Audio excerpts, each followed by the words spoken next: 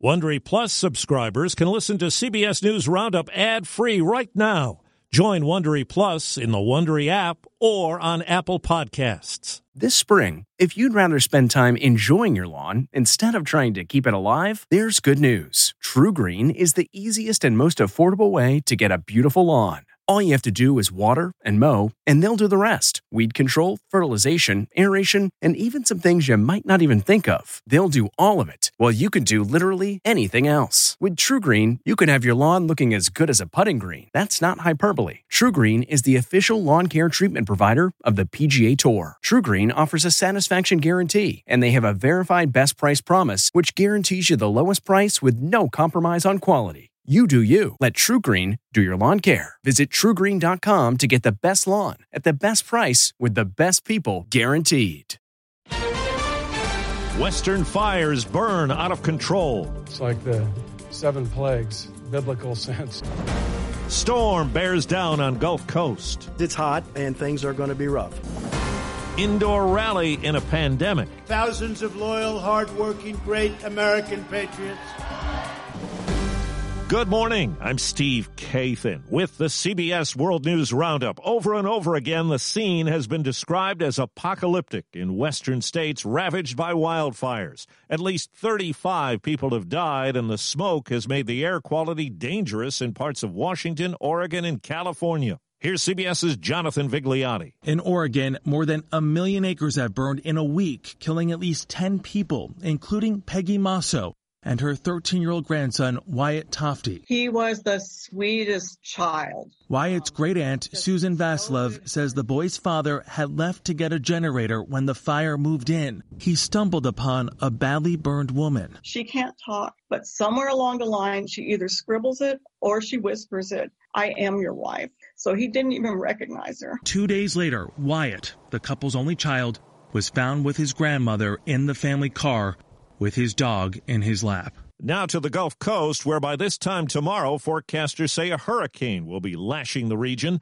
Sally, which is a tropical storm now, has people in Mississippi and Louisiana boarding things up and taking precautions. You rather prepare for it and be ready for it rather than not do anything at all and then come back and have it replace everything. Some evacuees from Hurricane Laura are still in New Orleans, an area that could be hit hard by Sally. The latest CBS News Battleground Tracker poll has Joe Biden clinging to a slim lead in Arizona, a state President Trump won in 2016, and the Democrat has a 9-point edge in Minnesota. CBS News Director of Elections, Anthony Salvanto. If there's one key group that's been trending towards the Democrats you want to watch in all these states, it is those college degree holding women with whom Joe Biden is building much larger leads than the Democrats had back in 2016. On 60 Minutes, correspondent Scott Pelley spoke with Bob Woodward. President Trump admitted to Woodward in taped interviews for his book that he downplayed the coronavirus threat. I said it's a tough book. There are going to be things that you are not going to like. But it looks like I don't have it on this book, but we'll get you sometime later. It's tough, sir. And after you told the president that it was, in your words, a tough book, what did he do? An hour and a half later, he tweeted that the Bob Woodward book is going to be fake. President Trump's indoor rally yesterday in Nevada was condemned by the state's Democratic governor as unsafe. CBS's Nicole Killian is in Las Vegas. Tell your governor to open up your state, by the way. While those behind the president and in front of the cameras wore masks, most of the crowd did not. But that didn't bother supporters like Mila Christensen, who camped out overnight. I'm not wearing a mask. It shows that I trust my president. The average number of daily reported coronavirus cases in the U.S. is down about 18% in the last 2 weeks. As CBS's David Begnaud tells us, many colleges are the new hotspots. According to a New York Times survey of more than 1,600 schools, colleges and universities recorded more than 36,000 coronavirus cases in just the last week. An outbreak at Michigan State University has county health officials urging all students to self-quarantine for 14 days. But not everyone is convinced that that plan is going to work long term. Eventually, most people are going to get it. And that is exactly what worries infectious disease experts like Dr. Michael Osterholm. With the colleges and universities opening, with people experiencing even more pandemic fatigue, we're going to see these numbers grow substantially. Bars will be allowed to reopen today in Florida for the first time since June. John Sanfilippo owns several and wants to make sure they stay open. We don't want the industry to get shut down again, so we have to ask people to please follow the social distancing guidelines. There was a vigil last night in Southern California for the two L.A. County Sheriff's deputies who were shot and wounded over the weekend while they were in a patrol car near a train station in Compton. The two deputies were doing their job, minding their own business, watching out for the safety of the people on the train, and seeing somebody just walk up and just start shooting on them.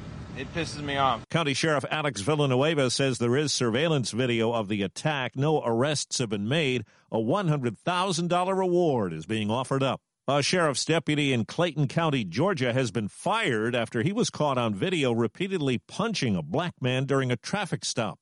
26-year-old Roderick Walker was a passenger in a car pulled over for an apparent broken taillight. There's been an 11th-hour switch in the sale of a popular but controversial video app.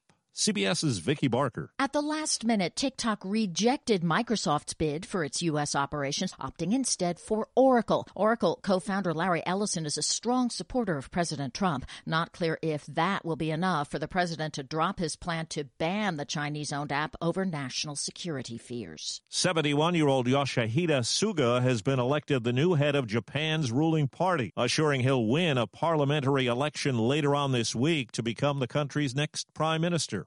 In our School Matters series, CBS's Jim Krasula says some parents in the pandemic have discovered there's no place like home for schooling. Homeschooling numbers are skyrocketing. Our numbers are up about 40%. Zan Tyler founded the South Carolina Association of Independent Homeschools. Parents, not only in South Carolina but nationwide, began realizing they may have to do something differently this year than they've ever done. That includes Julie Kent, who lives in Columbia, South Carolina. As Corona was increasing, I thought, if as a stay-at-home mom, I have this opportunity to invest in my children during their formative years, plus I can protect them from this crazy virus, why wouldn't I take that opportunity? The U.S. Open tennis final was won for the ages.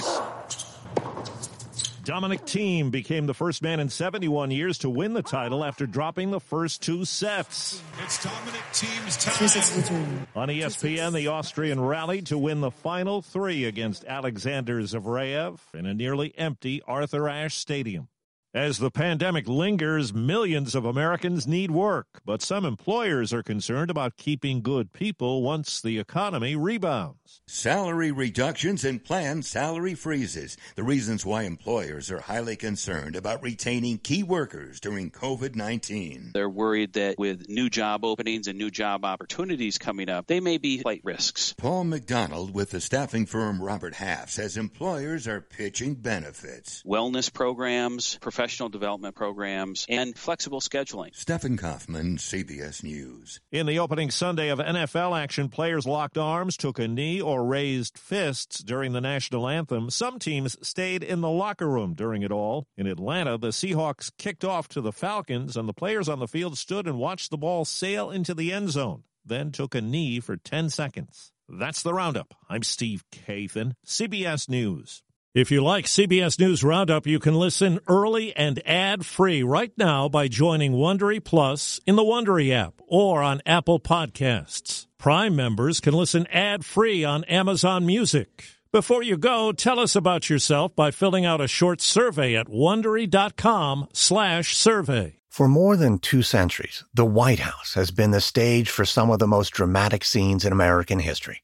Inspired by the hit podcast American History Tellers, Wondery and William Morrow present the new book, The Hidden History of the White House. Each chapter will bring you inside the fierce power struggles, the world-altering decisions, and shocking scandals that have shaped our nation. You'll be there when the very foundations of the White House are laid in 1792, and you'll watch as the British burn it down in 1814. Then you'll hear the intimate conversations between FDR and Winston Churchill as they make plans to defeat Nazi forces in 1941.